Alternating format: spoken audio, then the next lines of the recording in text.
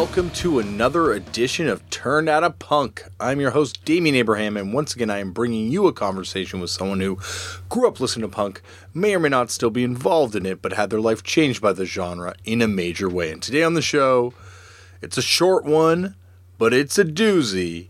It's Craig Finn of Craig Finn solo fame, also of the Hold Steady, obviously, also of Lifter Puller, also of No Pun Intended, and more. We will get to some of that in a second. But first, if you want to get in touch with me, you can head over to DamianAbraham.com. There is an email address there. You can also find me on various forms of social media, at Left4Damian. If you'd like to get in touch with me in the immediate, you can head over to Facebook.com. There's a Facebook page run by my brother, Tristan Abraham, and he will get the messages to me. Rest assured, we've just done some major record trading, so the lines of communication between us, as I'm failing to communicate that to you, remain strong. So, you can hit him up at Facebook.com. If you don't use Facebook, you want to see some of the cool stuff that gets sent into the show that we post over on Facebook.com, you can go over to Tumblr.com, and there's a turnedoutapunk.tumblr.com page for your perusing enjoyment. If you'd like to support this show, the best way to do that is by heading over to iTunes and subscribing to this podcast if you use iTunes, and rating it and writing a review for it. If you do not use iTunes and you want to support the show, you can do so by telling all your friends about it.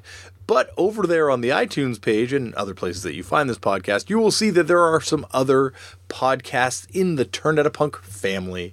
There's Clobbering Time, which hasn't been done in a while. That's the wrestling podcast done by Tom Bryan and myself. There's Oil and Flowers, which is Buddha Blaze and my weed podcast. We talk about cannabis. And then, of course, there is the old venerable stalwart. There is Turned Outta Punk Footnotes, which is hosted by myself and Chris O'Toole, and each week we get into the nerdy minutia of the Turned Outta Punk episode, and we will have a lot to get into after this episode. Even though it's a short episode, believe me, it is dense. It is dense with stuff that Chris and I need to dissect. And also, if you would like to see my band play, you can find us over at fuckedup.cc. We're going on a West Coast tour coming up. You can get tickets for those shows. Some are selling out, some are still available. I hope to see you there. I will be doing that. There might be some surprise stuff involving podcasts along the way too. Who knows? It's coming up very quickly, but I'm still working on some stuff for it. Don't worry. So yeah, so if you want to see Fucked Up, fuckedup.cc. I'm exhausted. I'm going to be honest with you right now off the top before we get into the episode. I'm kind of in the midst of a big change in my kind of life and busyness levels. So I want you to know, though, that I'm going to remain committed to doing Turned Outta Punk and Turned Outta Punk Footnotes and all the other podcasts, but the schedule might be a little, fucked up. Let's be honest, because I'm going to be traveling a lot. I don't know how much access I'm going to have to things that I need to kind of put this podcast together. So with that being said, please bear with me, and you are right now, like you're bearing with me with today's episode, because I know this is a little bit late if you're listening to this when it came out, and I apologize for that. But things are a little, heating up. I'm going to tell you all the information once I can, but for now, just know that things are kind of busy. And if you come and see me at those fucked up shows on the West Coast, I'll tell you. How's that for a hook? Anyway, on to today's show. Today on the show, I have my buddy, Craig Finn. Now, Craig Finn is someone who is very famous for being in the band Hold Steady, and also, all sorts of other stuff he's done. He's, recently was on Late Night with Seth Meyers. He's someone who has been around in the music industry and the music biz and made a lot of incredible music and a lot of great music that we will not talk about on this show, because today on this show we are talking about Craig's early punk involvement. And Craig is someone who is a deep head. Anyone who's a Hold Steady fan knows this. He's dropped references to some Youth Crew bands, and he's in interviews talked about it, but not in the Turned Outta Punk way until now. So I'm not going to ramble on anymore. I want you to sit back, relax, and get ready to hear Craig Finn talk about, Blind Approach and Cro-Mags and other such wonderfulness. So everyone, sit back, relax, and enjoy Craig Finn on Turned Out a Punk. Is it? Oh my God, Craig, you are in. Yeah. Now that I finally have you, get ready for punishment. Because as I was just telling you off air, not only do we have this whole, Midwest hardcore thing to talk about, we also have the fact that you are on not one, but two of my most favorite labels to talk about. Skeen Records and Amphetamine Reptile. Wow. Yeah, those are, I guess I am. I forget that I have an AMREP release. You have a scale. Yeah. You have a scale. Yeah, I have a scale. Lifter Puller's one-sided 7-inch. Yeah. Which was sort of a leftover track. We didn't have a B-side. We'd already broken up. But Hayes was like a really... and I thought, at the time I was surprised, but as I got to know him better, I realized it wasn't surprising that he was really into Lifter Puller. Because, like that stuff, the AMREP stuff, the traditional AMREP stuff seemed harder than we were. But then I realized he liked a lot of kind of art rock. Oh, yeah, there's like Supernovas on there, too. Yeah. It's a much more diverse label than I think even I tend to give him credit for. Yeah. But I've already fucked it up, Craig, because I didn't start this the way I want to start them all off, which is, Craig, how did you get into punk? Do you remember the first time you ever came across the genre? Yeah. Well, I think I got it. It was kind of I got into music, but So remember in like the late 70s and the 80s, they had these like K-Tel Chartbusters 78 where you'd get like the thing and it would have like all the singles from that year. Well, there's one called Rock 80 that was after 79 or 80.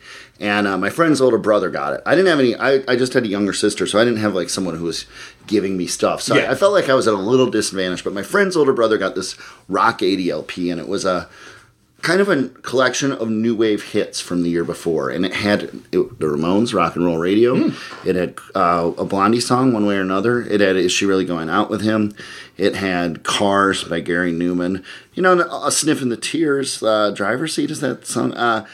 A lot of new wavy stuff. So you can also kind of say that 1980 might have been the best year for mainstream music with the list that you're giving me. Yeah, I mean, those weren't like number one hits, but still, it was like big enough. Pretty good, yeah. Yeah, it was going good. So through that, I got into the Ramones, and I was already buying records, but I was like buying some really awful stuff like Styx.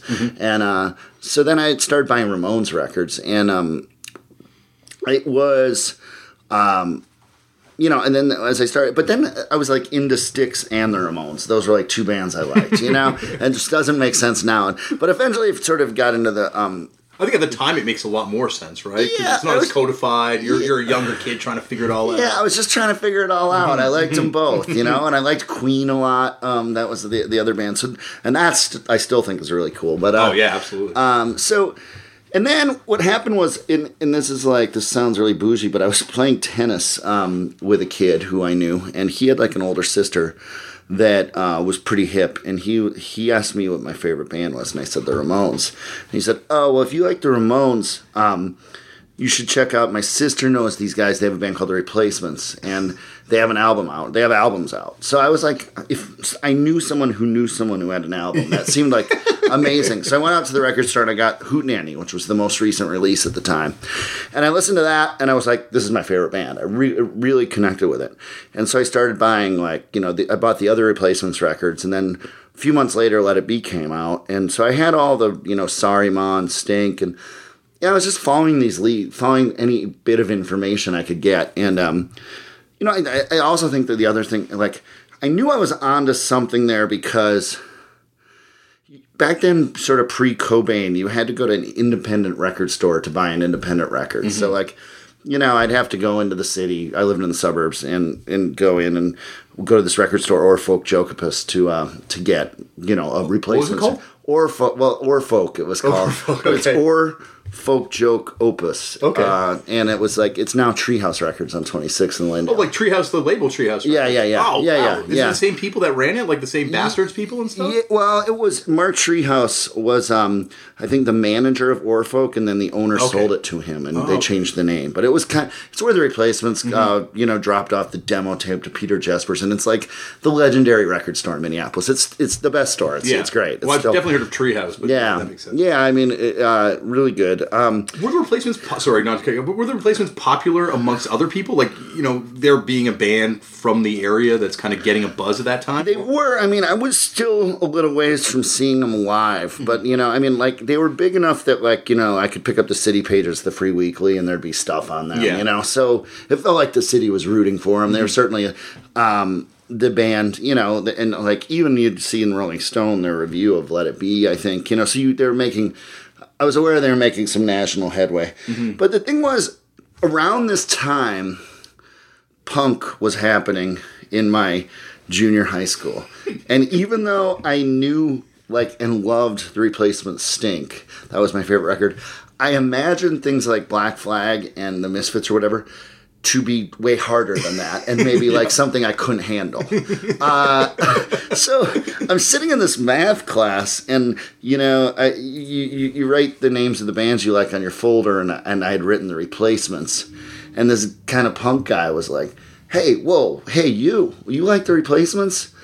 And I was like, yeah. And he's like, "Do you like Black Flag?" And I said, "No, I think that's too hard for me." He goes, "Do you like The Replacements album Stink?" And I said, "Yes." He's like, "Well, then it's not too hard. You can handle this." And then he made me a tape. And it had stuff like that. And then I just was. Then it just became hardcore mania. I loved it. And I would get I started getting the SST records, and then pretty quick. Then the other thing was Husker Du was there, and they were probably one step more towards hardcore, especially because they were on SST, and you'd get the catalog, and then you'd be like, "Oh, I got to get the Meat Puppets, I got to get Black Flag, And they had those SST Blasting Concept records, which were really cheap, which was, I was in 8th grade. I was working on a bright lime green cover too. How can you not buy it? I was working on a budget, so you could kind of see that, and then around 8th grade, I went to a show at First Avenue. My first show wasn't that punk; it was the Violent Femmes. But that's punk to me. Yeah, it's kind of punk. It was kind of punk. It was right when they put out their second album, so it was cool. And then right after that, I saw an all ages show at the 7th Street Entry with the Replacements. Oh wow! Which was when Tim album release show. So that was '85. So they must have been. Were they popular at that point? They did. Peak, I guess. They did 5 nights at the Entry, so it was that's 200 to 300 people. But they did.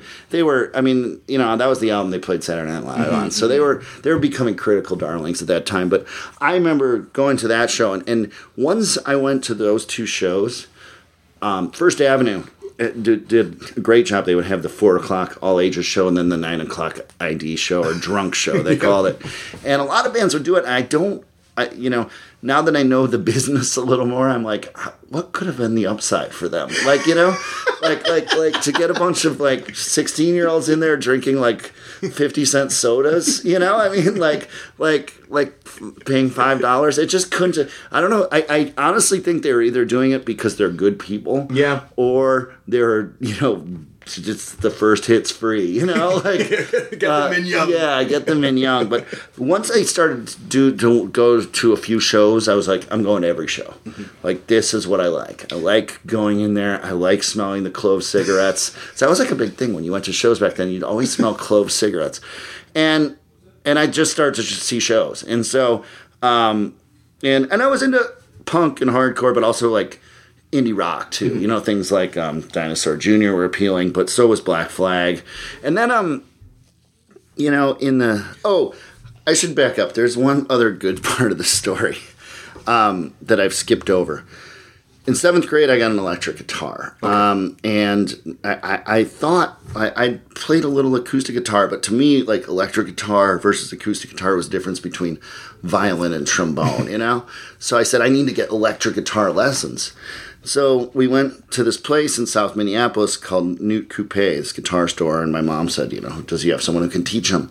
And they said, yes. We signed him up. So I go to my lesson, and my teacher's this guy, Chris Osgood, who was the lead guitar and singer of the Suicide Commandos. Oh, shit, yeah. And Blank Records. Yeah, who also taught, I think, he taught guitar for Bob Mould and Dave Perner from Soul Asylum. Great lineage that you're tapping into. Yeah, right and Chris was an amazing teacher, and also was very much he was like, oh yeah, you got to check out this, you got to, but also like he was really into like, you know, like he was thought Black Flag was cool, but also you got to check out these early ZZ Top records because they're great too, you know. Yeah. So he was kind of a really excitable guy who and also I think that the Suicide Commandos Make a Record is one of my favorite records of all time. I think a great punk record. It's kind of like that early like punk meets bar band. Like I think they do like 3 sets a night and do covers, but then it would be like badass, you know. Because you couldn't play like a punk circuit back then. You had to be a real band. Right, yeah. You had to like you could be fast or whatever, but you still had to entertain all night. You probably had to go Thursday, Friday, Saturday and vary it and maybe have some numbers you could dance to. They have like 3 singles, is it, or 4? Or something? I remember the first 2 are killer. Yeah, well there's I don't know that I have this. The singles are hard to find, aren't they? I like years ago in my I got a student loan, I'm going to be in debt forever phase. I bought a lot of records on Okay. So, but yeah. Do you have Make a Record? Do you have that one? The LP, yeah. Yeah, incredible. And it's incredible. I mean, it's Attacking the Beat off that one. Were they? I'm sorry, not to cut you off again, but like, they weren't playing around by the time you're going to show. So what were the bands that locally, like obviously Replacements are huge. Yeah, Husker Du, obviously. Husker Du's huge. But the other one that was bubbling under, or like right below that, was Soul Asylum, which people, they had this whole other career with Runaway Train and all that. But when they were at their peak, they were the best band. Mm-hmm. I mean, they were live. They were just insanely good. Mm-hmm. And I had like I knew Dave Printer's little brother Paul, so like I had like a little connection, and we would go see that. I would go see like they would play, and they were like more like connected to Husker Du than alt rock, like and Bob Mould produced their first or second record. Was Final Conflict still playing, or they broke up long? Final Conflict was just over when I started going to shows. But, the band that was playing a lot of the punkier shows was Outcry, who was on A Positive Force. Yeah. The peace symbol. Yeah. And they were happening. And they were like, they lived near me, so like there was some connection. And then, so I'm going to all these shows, and then it's funny. I think the band... Then what, I was going to pretty much everything I could if I was, starting in about 86. But then what happened in 87? Well, 87, I probably saw, for the first time, there's a local band. They were from St. Paul, which in the Twin Cities is especially back then, I think there was a little rivalry, or they're a little exotic. So Blind Approach, started opening shows, and the first time I saw them, they were like, they were really good, but they were kind of like more like GBH, like they had like the hair and stuff, Because Libido Boys, is that another band? Yeah, well, they were from Mankato, and they had more kind of like charge. I thought they were kind of like SNFU. Okay, yeah. Like if we were trying to like assign them, they were on the zany side, and they were friends of mine too, and like I would go see them, and they got very popular, but they were like more on the like I'm a goofy kid, floppy kids, like where you had sort of floppy hair, floppy clothes, and you jumped around a lot, I think they had like one of those pogo balls they jump, so it was like more like good, clean fun kind of. Yeah. I will tell you, on the Libido Boys tip, I saw one of the most insanely gross things at their show one time. It was like 95 degrees outside, so in the entry it's packed, and it's like 110 degrees, and Billy the singer threw powdered milk on the crowd, and it was like everyone was, and people took off their shirts then, and like it was sweaty, and like all of a sudden there was milk kind of all over. It was really disgusting. It was that was a travesty, but yeah. Back to Blind Approach, the less zany side of the less zany side. Well, what happened was that they were kind of a GBH thing, and they were, and their lead singer Chip is a good friend and a very personable guy. So I think he was good at like getting them shows and whatnot. They started playing a lot, and they were pretty much my age, maybe a year or two older. And but in '87, over the summer there was a big show.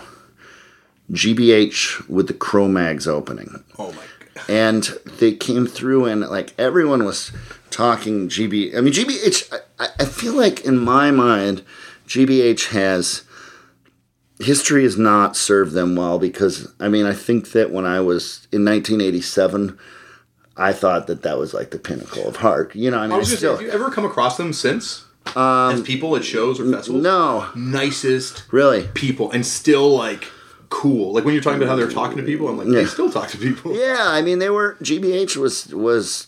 I mean, and I still like their music. Yeah. But they were. If I was making a list of hardcore in 1987, they would be the Beatles. You know, like that's all the way up there. But then the Cro-Mags played, and the Cro-Mags, like Age of Coral, was just like a bomb dropping, you know.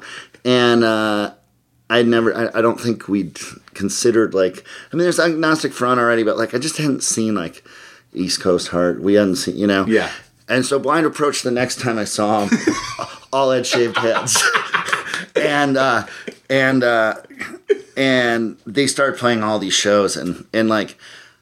I was going to every show, and I really liked that band. Like they were a band that I felt they were really good for one. I mean, Matt Henderson, the guitar player who went on to play in Agnostic Front and Madball, was a very skilled a very skilled musician, and kind of had whipped him into shape. You know what I mean? Like is sort of how I'd say. And the singer was great and a very like outgoing and cool, fun, but it was hard. It was, you know, it was supposed to be hard. Yeah. And I liked that about it. There was something about, I don't know, like, I mean, one of the things I love about hardcore is it's kind of for kids by kids, you know? And I think back, because now I'm 45, and I think back, like, you know, would any people be concerned that Blind Approach could assemble like 300 kids? You know, like there's a certain power in there, you know? And Chip was, the singer was very charismatic, and the band was great. And so that was a big band, and they put out 2 7-inches, which I know you know. I think they're 2 of the greatest. I think they're unbelievable. And that's another, you know, talk about a band that has not been served well by history. Like, they've been kind of forgotten. They're the best New York hardcore band not from New York. Ever. Yeah. I mean, I would put those 2 7-inches against anything in the genre. I think they're, I really do think they're like when I first heard them, I was at Martine from Krudos' house buying records. He's like, you ever heard these? And I'm like, no. And he put them on. I'm just like, how have I not heard this? Yeah. And that was 87, and then 88 came, and then I think like Youth of Today came through in 88. But you were already playing by this point. Yeah, well, we can't gloss over we can't gloss over the 7-inch, Craig. Yeah, so no pun intended, my band was playing. Now so how did when you started playing guitar, right? You said you made that shift from electric. Yeah. Were you raised in a house with music? Was music around? Like, you're playing acoustic guitar really young. Yeah, I mean, because I wanted to. I liked music. No, my parents had a tiny record collection. But they were very like, oh, if you want to do music, that's a great thing to do.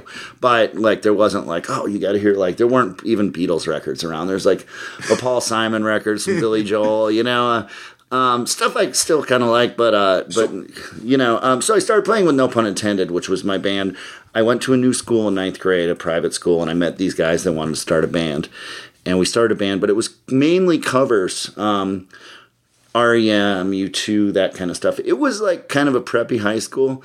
So like, and I wasn't the singer. I was the guitar player. One of the 2 guitar players. But we did school dances and things. But then around my junior year, I was like, I started writing songs. But we were kind of like more REM, Cure. We were not, even though I was into hardcore, the other guys weren't necessarily into it. So it was this other thing. But I did know enough from going to like the shows at the entry. I started like bugging First Avenue to get it. And we did, we played with like, we played some all ages shows. Well, we would play with the Libido Boys. Okay. They could kind of handle us. Like, I think we played a show with All. That's what it's like, you know, we're talking about the Replacements and Husker Du, and by that point, they're not sounding like Stink or, you know, no. But like, so I would say this is punk to me. I know you're like, no punk intent is what you told me. But. Yeah, I mean, we did, you know what we did do? We did a really pretty good cover. I wish I had a recording of it of the first song on Squirrel Bait, Skag Heaven. Oh, really? Kid Dynamite. Yeah.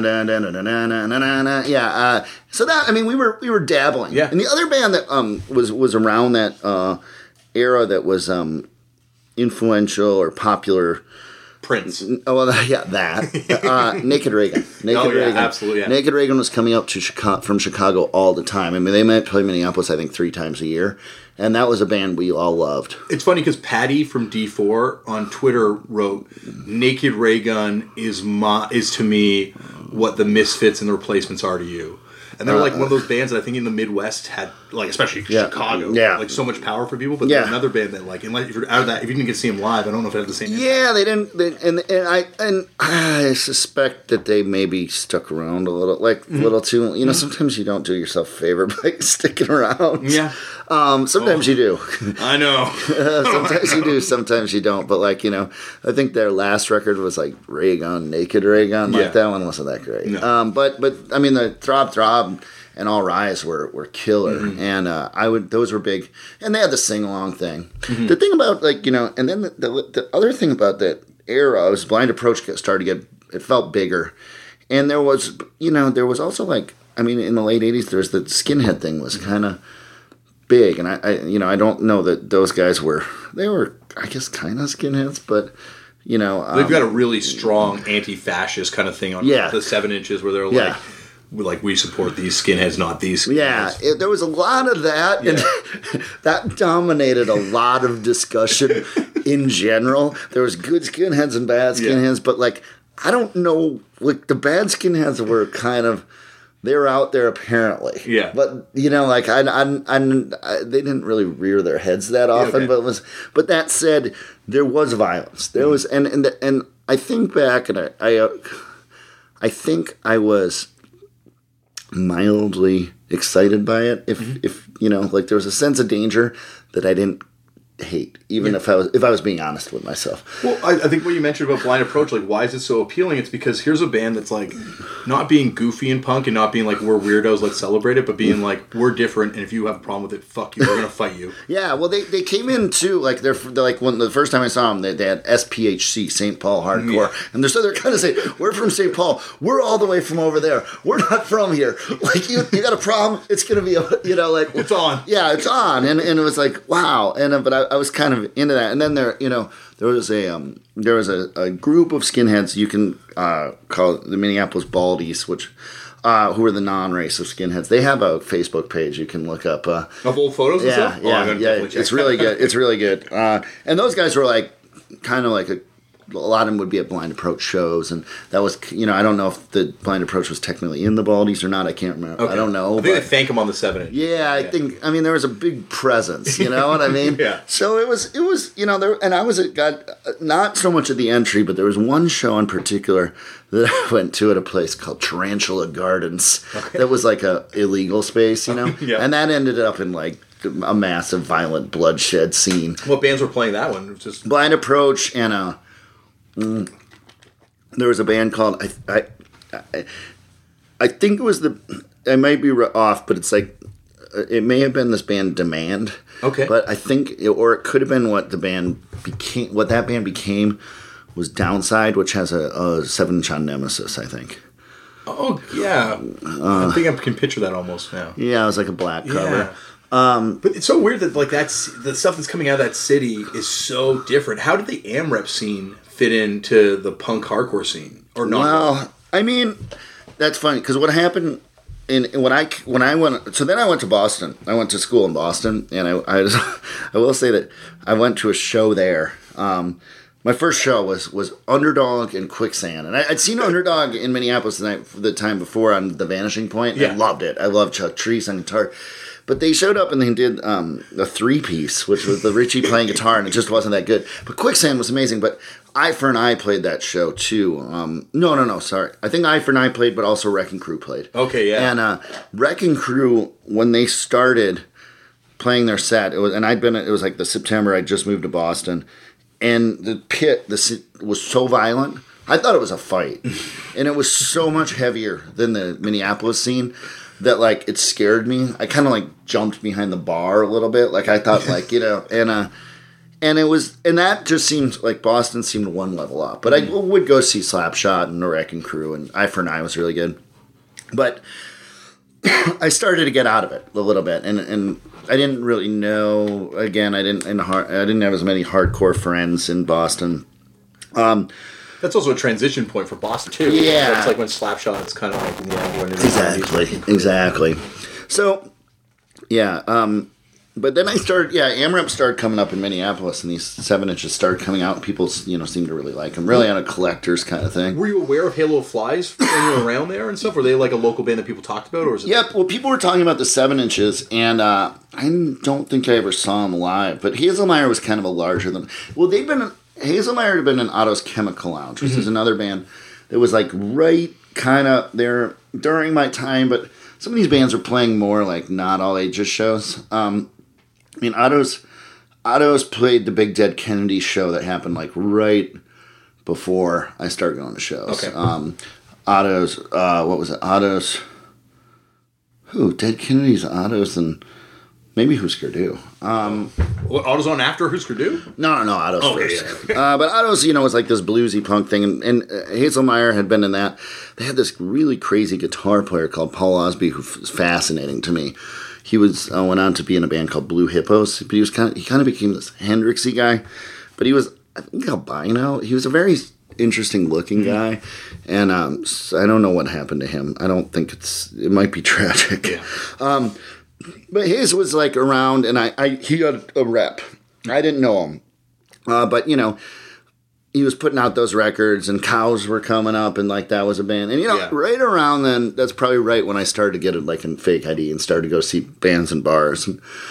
And that thing was happening, but those things never really intersected though, right? Like it wouldn't be like you have a Cows Libido Boys show. No. I mean, and the AMRAP was very much a over 21 crowd, and I think they probably hated like MRR, Yeah, probably.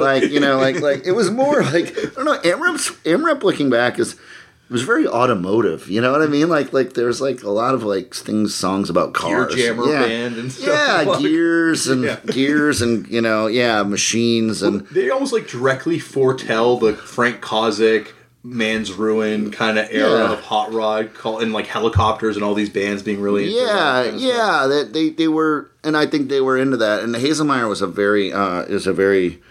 I know him a little. He's very smart and very into art. So, like, I think a lot of that was, like, creating artifacts, the music was one part of that, but I also think the artwork of all these 7-inches was very, very important to him. Oh, yeah. And, he does those limited editions now of 50. Yeah. That's not a mute record anymore. That's just an art piece. Yeah, right, exactly. Like, I mean, the record at that point is like, you're saying, like, I don't really care if anyone hears this song. I was at a Halo of Flies show, and it was amazing, and then I wanted to buy one of the records, but it was like $400. Yeah. Yeah. Oh, okay. I'm hoping. They had that one record that I really loved. It was it's like got a mod cover, like it's a mod hate fuck explosion. Mod something like that. Mod, or groovy mod hate. Yeah. I thought that Tired and Cold, that song was awesome. Amazing. Like I think that's one of the best songs to ever come out of Minneapolis. Really? I think so. Tired and Cold, that song. Oh my god. I have to go back and listen to it. I think they're like Halo Flies, AMRAP in general. Like the singles, like there's just so many bands there that you just get this little snapshot. You're like, right? What were these people like? Yeah, and a lot of them were pretty like. Normal, I guess, or like normal to me, like Midwestern dudes, guys that liked, but it was definitely a bar thing, like drinking beer and like, it was not, I don't think there was much talk about the scene or like anti-fascism or anything, No, I think it was pretty much just like working your job and playing in a band. So who's vegan? Yeah, no one's vegan. I wonder if anyone in AMRAP was ever vegan. I think Hazelmeyer would be against that, maybe. Or maybe he's like low-key secret vegan and just doesn't want anyone to know. No, there's no. No, I know for a fact he's not that. No, I mean, he's a buddy. There was, I'd go drinking with him, and it was always like, he's the kind of guy who pushes you to drink more, and you end up sick.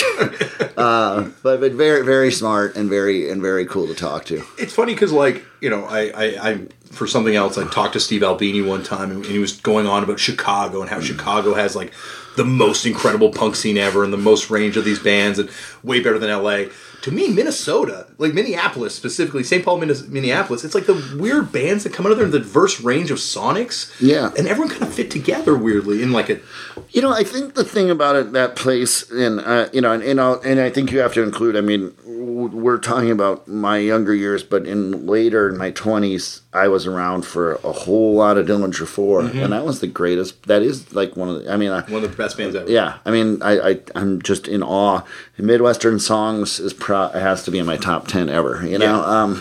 Yeah. And I was there. I mean, Lifter Puller played the record release for that. So it was... I think the thing about Minneapolis or living in a smaller city, because I live in New York now, I have for 17 years, you feel like sometimes you're living in the shadow of a city. Like I'm not invited to the best party in New York ever. But in Minneapolis, I might be. And I might be 4 times a week, So you're really like interfacing with the city, And it's like, you hang around long enough, it's like, oh, yeah, I mean, I saw a lot of, D4. Yeah.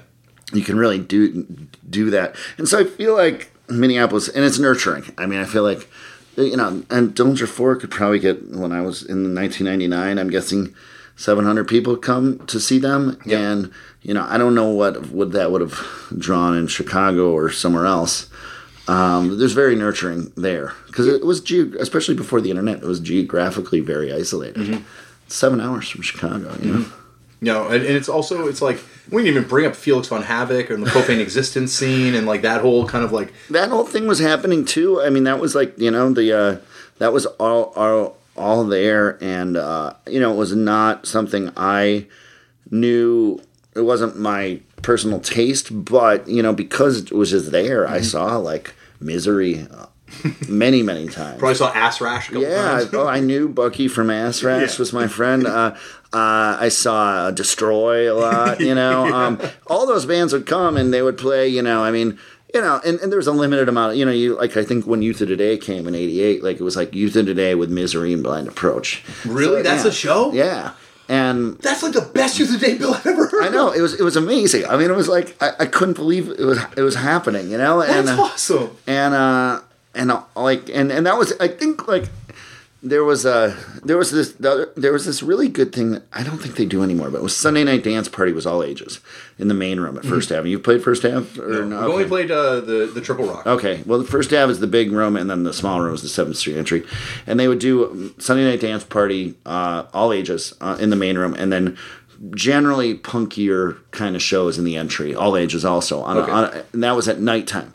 So it pretty much was you had to go on Sunday night, and I just remember like the one song I just always think of, which is not punk, but remember Self Destruction was the it was like the Boogie Down Productions. Oh yeah. Self-destruction. You're heading for self-destruction. I remember that they'd always play that, and I just remember and that was like one even like the Baldies guys would go out in the dance floor, like that was like sufficiently hard enough that I think hardcore kids liked it too, But I mean, and Fugazi played probably in '89 at one of those, and.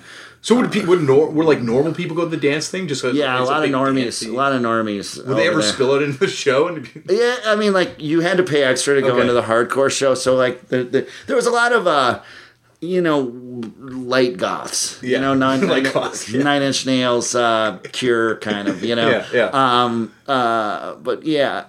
so there was a lot of just going because it was Sunday night, and that was cool. I mean, that was in a true sense a scene. Mm-hmm.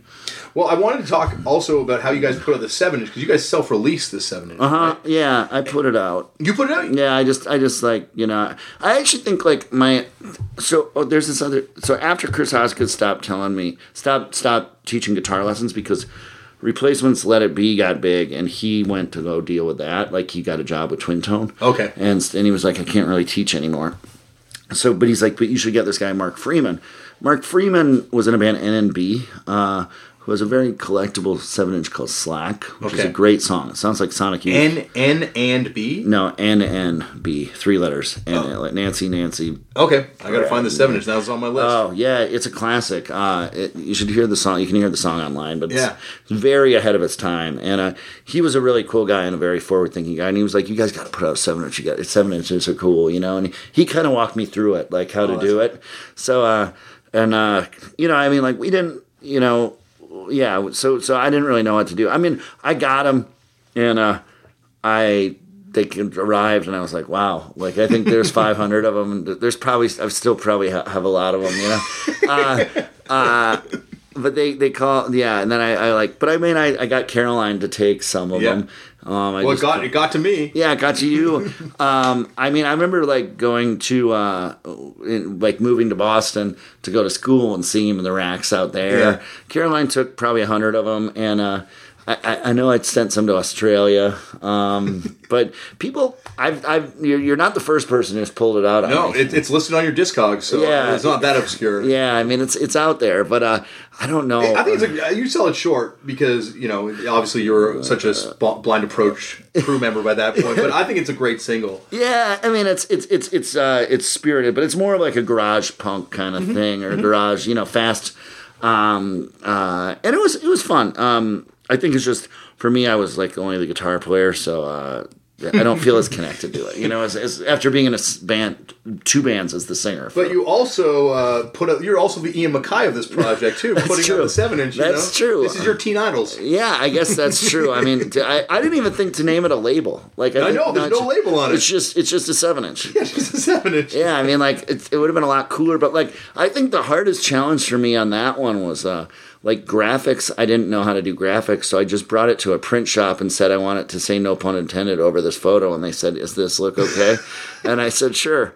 Like it didn't need to be more than that. And I don't know what that was, but that was kind of by my house, and it was like obviously not going to, like, it was falling down, and falling down. So I took a photo of this falling down structure that's absolutely not there anymore. So you completely discorded it. Not only did you put this out, play guitar in it, but you even took the cover photo. I took the cover photo. Yeah. This is a project you should consider a little bit of ownership over. Yeah, I guess I was just young, and I'm kind of like, I mean, I think, and also like at that point my taste. I mean, here's the thing: like I had that 7-inch, and meanwhile Blind Approach is putting out New Age, and I'm like, now that's a 7-inch. I was like, well, I got this thing too. Did you play in any other bands during this period? Like, did you try and start a hardcore band, or like something more like? No, I didn't. I don't know. Like, I don't know why I didn't, but I just didn't. And then when I went to college, I never had a band until my last semester, my senior year, where I had a band called Sweetest Day, and we played about 10 shows. Did you guys record? Yeah, we had some demos. Oh, really? Yeah, and it's kind of like more like like a Dinosaur Jr. kind of thing. It was a 3-piece. I got to hear these demos, yeah. Craig. So, well, let's see if I can dig them up. I would love to hear them. I'm going to Boston. There might be someone there that I can get them from. I don't know if I have a copy as we speak. Well, you ended with a Dropkick Murphys reference because I'm afraid this is the point you said we have to run for. Yeah, I think I could talk to you for another 3 hours. Can you come back for a part 2? Let's do a part 2. Oh, buddy, this is amazing. Thank you, Craig. Thank you. Finally, we got to start this thing. Thank you, Craig, for coming on the show. And as you can hear there, we barely made a dent. So Craig will be back for a part 2 down the road. But sooner rather than later, because, there's a lot more to talk about. And I got a lot more stuff that we got to get into. We didn't even get into, we got an AMRAP, but there's so much more. There's so much more. So Craig will be back sooner rather than later, as I said. Speaking of sooner rather than later, next week coming on the show, I'm going to be putting this one up earlier next week because I want you all to be made aware of it. It's someone who's a legend in these parts, Al Nolan of the band Trigger Happy, the almighty Trigger Happy, and also of Deep End, and also of Kingpin, and we get into a lot of stuff next week on the show. But above all that, right now, what you need to know about is that he is also going to be starring in Hardcore Logo Live, and I couldn't be happier for him. It's awesome. It's going to be coming up at the Dance Cave. I'll have all the details next week on the show. It's a fun one. It's definitely an amazing episode. If you are from Toronto or Southern Ontario, or actually Trigger Happy worldwide, they had fans worldwide obviously as well, but it's a great one. If you want some history of Toronto punk and Toronto kind of East End hardcore and all that kind of stuff, metal, this is one of those ones that, my God, we will touch on a lot of different stuff in a very short period of Al's life. We don't get very far, as you know, on this show in the first episode. So That is next week on the show. Thank you, everyone, for listening. Remember, you can go out there and make your own culture because anyone can do this shit. And I will see you all next week. Please, if you are on the West Coast and you want to come hang out, find me at those shows. I'm the guy looking for the dabs, and I will be down to chill. Anyway, thank you, everyone, for listening, and I will see you next week.